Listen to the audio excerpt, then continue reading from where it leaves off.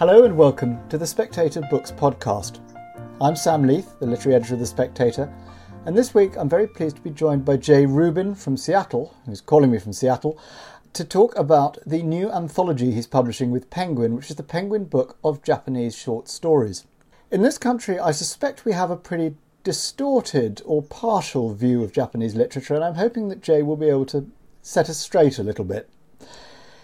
Jay, the Japanese writer who we know most in this country, and the one who is, as the sort of presiding don of Japanese literature, has provided you your anthology with an introduction, is Haruki Murakami. But as he more or less admits in his introduction, he's not very typical. Is that right? Is he not very representative of Japanese literature? I think that's fair, sure. A lot of people find him odd even in Japan. He has made himself into one of the most popular writers in the country, and he has a lot of fans. I think you still find a good number of critics who are a little uncomfortable with seeing him as a mainstream writer.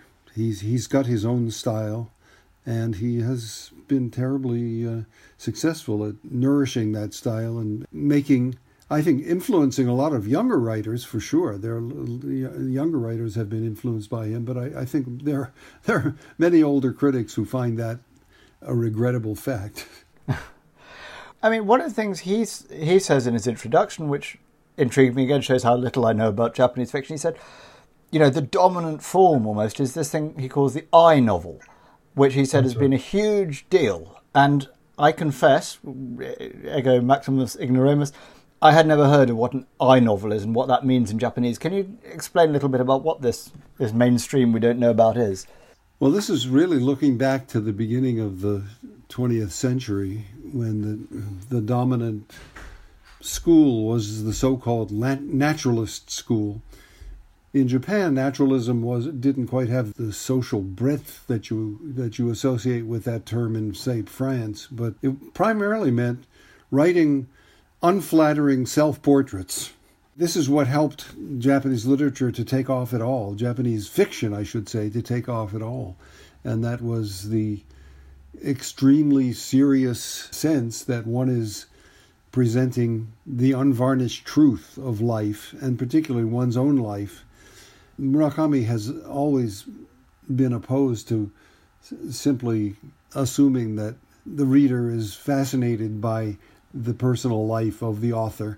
He prefers a much more creative approach, and has, as he puts it in his introduction, he has that first page. He talks about the drummer Buddy Rich and how Buddy Rich, when he was admitted to the hospital, was asked if he had any allergies, and he says, only to country and Western music.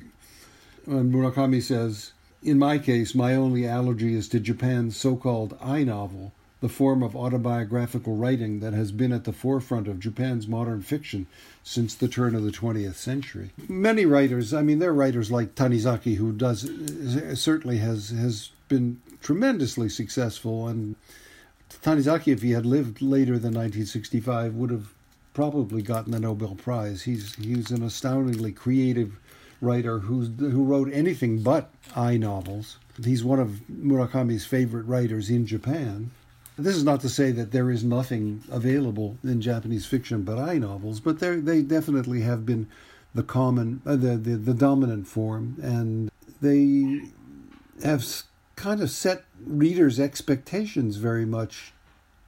The Japanese reader has been so conditioned, especially in the case of a piece of fiction narrated by an I narrator, they've been so conditioned to assume that I is the author, is an unvarnished portrait of the author himself, and occasionally will feel betrayed. The reader will feel betrayed to learn that something that the I narrator says about himself turns out not to be literally true of the author.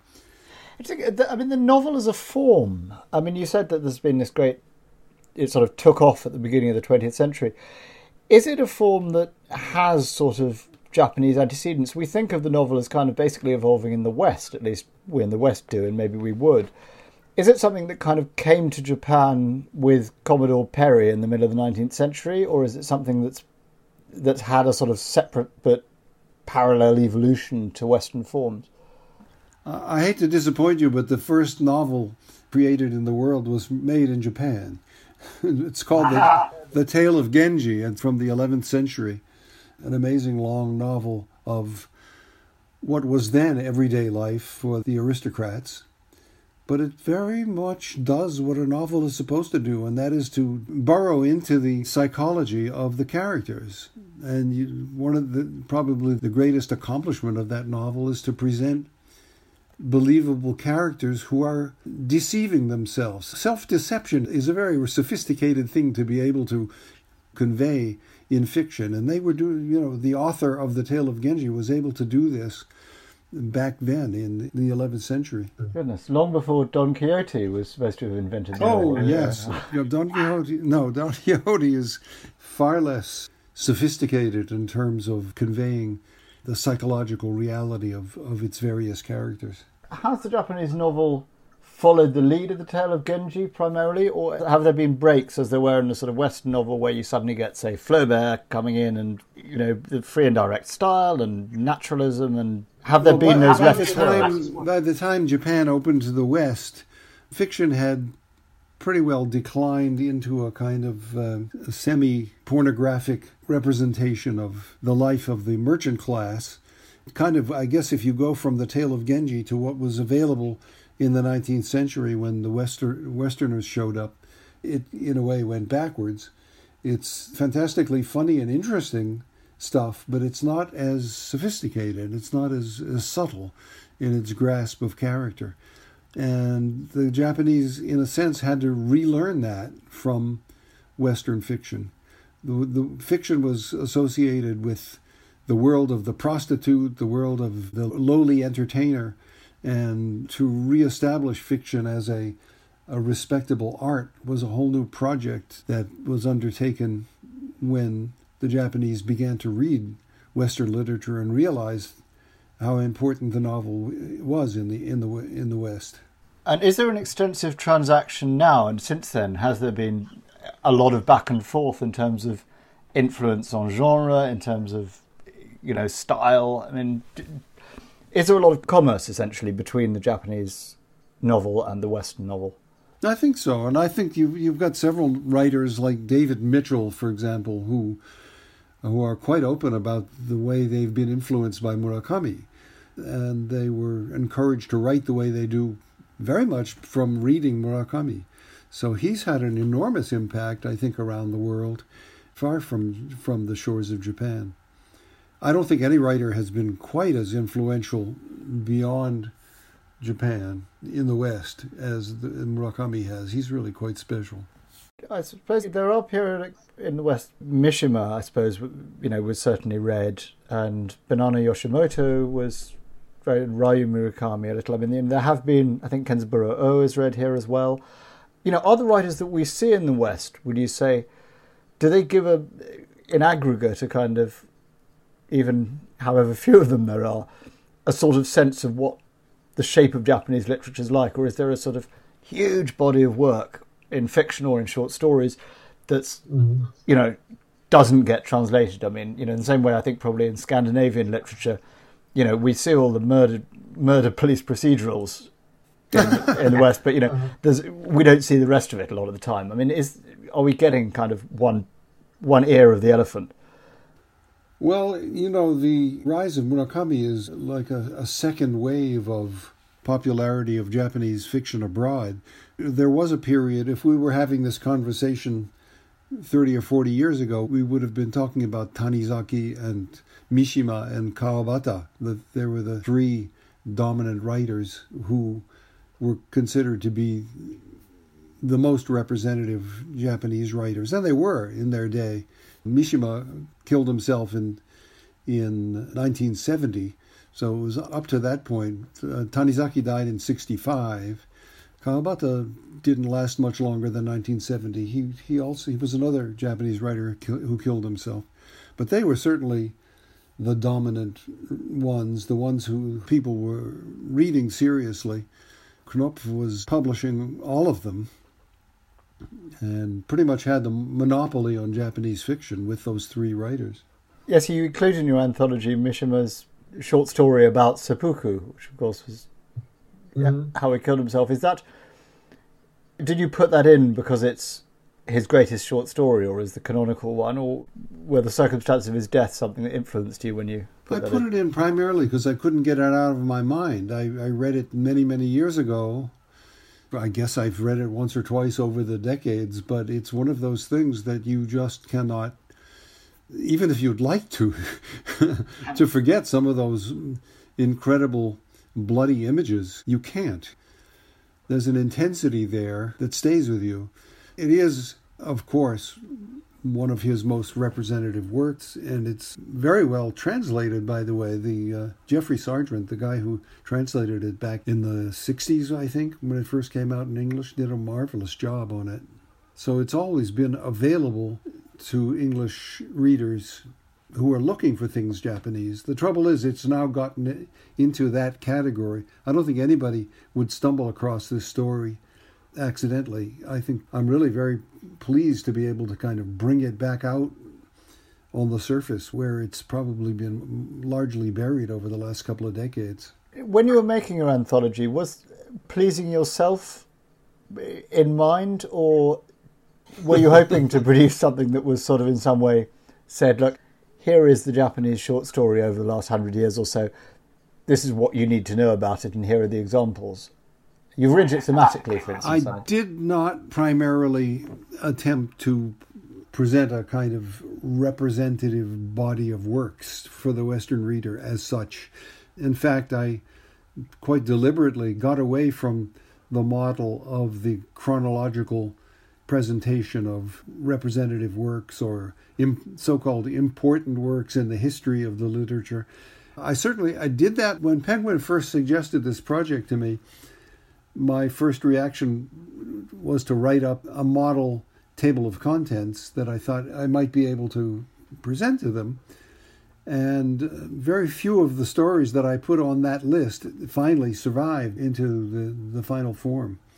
I had something like 28 stories that I put together in that tentative table of contents. And as I worked on it and tended more and more to go with works of fiction that I found unforgettable, works of fiction that had in some way influenced me, I was going more with that than what might be of interest to someone who wants to read the history. Finally, I don't see this book as a book that's designed for university courses on Japanese literature. It's not designed to teach how Japanese fiction developed, who came after Doppo, for example, or why Kawabata is featured where he's featured. Finally, the way I put the book together, it's irrelevant. These questions of historical development of the fiction, it's really just trying to present Western readers with great stories. And I think there are so many of them, it was not hard to fill a 500-page book with great stories. Are short stories more or less equivalent to their Western sort of status, i.e. something that a lot of, some people specialise in, but publishers kind of groan when they're presented with them by successful novelists? They get a lot more respect in Japan. Are they sort of higher status than the novel in Japan as a form? Yes, I think not higher status than the novel. I don't think that's true, but especially in the modern period, since the Meiji, since, say, the turn of the 20th century, so much literary activity in Japan has been organized around literary journals in which people publish short pieces of fiction. So many prizes are given. The most prestigious prize for a new writer, the Akutagawa Prize, which is named after the writer of the story Hellscreen in the collection, Akutagawa Ryunosuke. That prize is for short fiction, finally. Very rarely, it's never for a full-length novel. Very often it'll be for a novella, but certainly not a novel.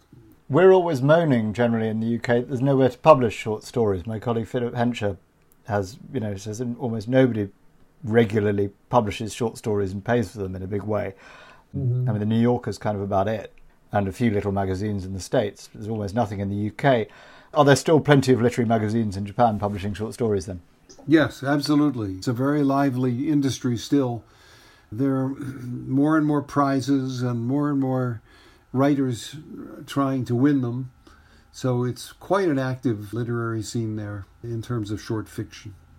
One of the categories you talk about, you've mentioned Japan's obviously had these kind of cataclysms in its history. There was the sort of first the middle of the 19th century being kind of forcibly opened up, and then the post-war Douglas MacArthur period, and of course the bombing of Hiroshima and Nagasaki. Have they really percolated through the literature? Did you see fictional responses to that being very defining in those eras?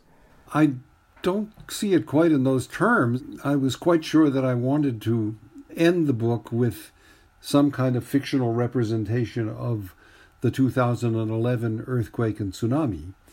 That's probably what got me started more than anything with trying to organize the book more thematically.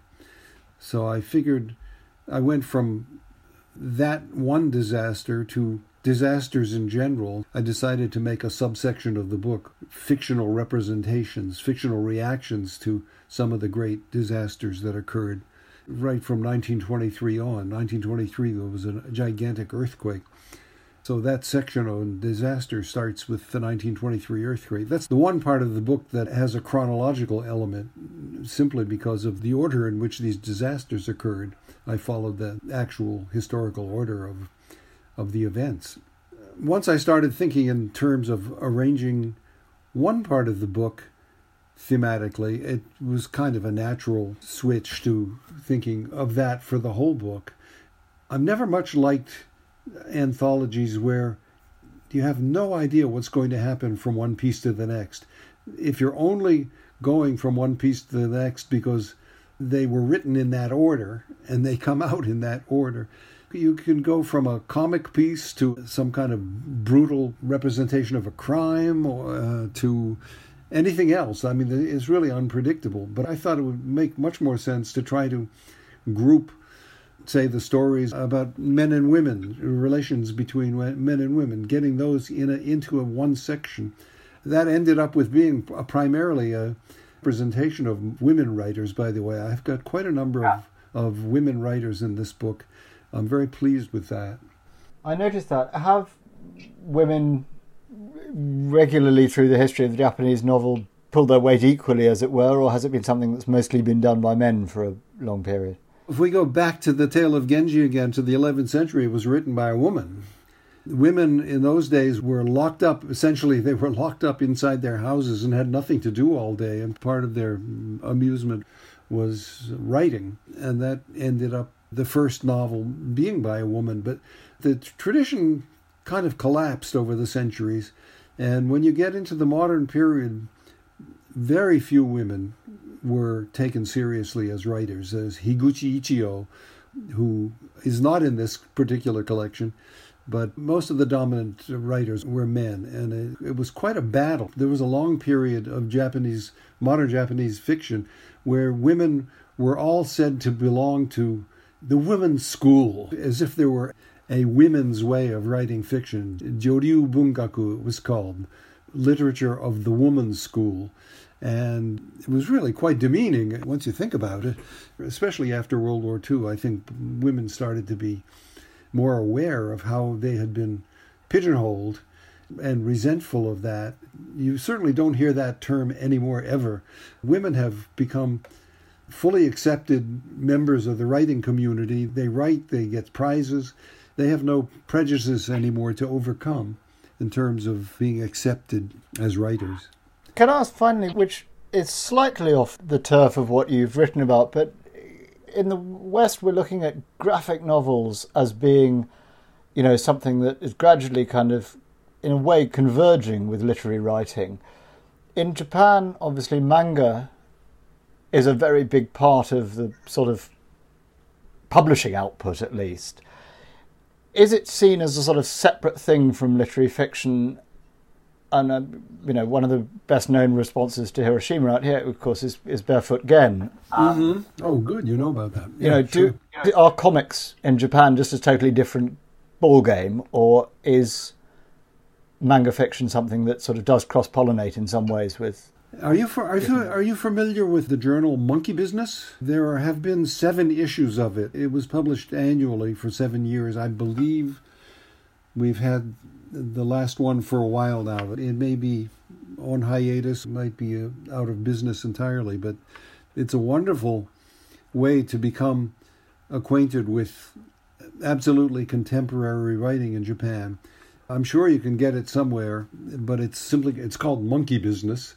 The editor's name is Motoyuki Shibata, and he has included, I think, at least one graphic short story, not a full novel, but at least one in every issue.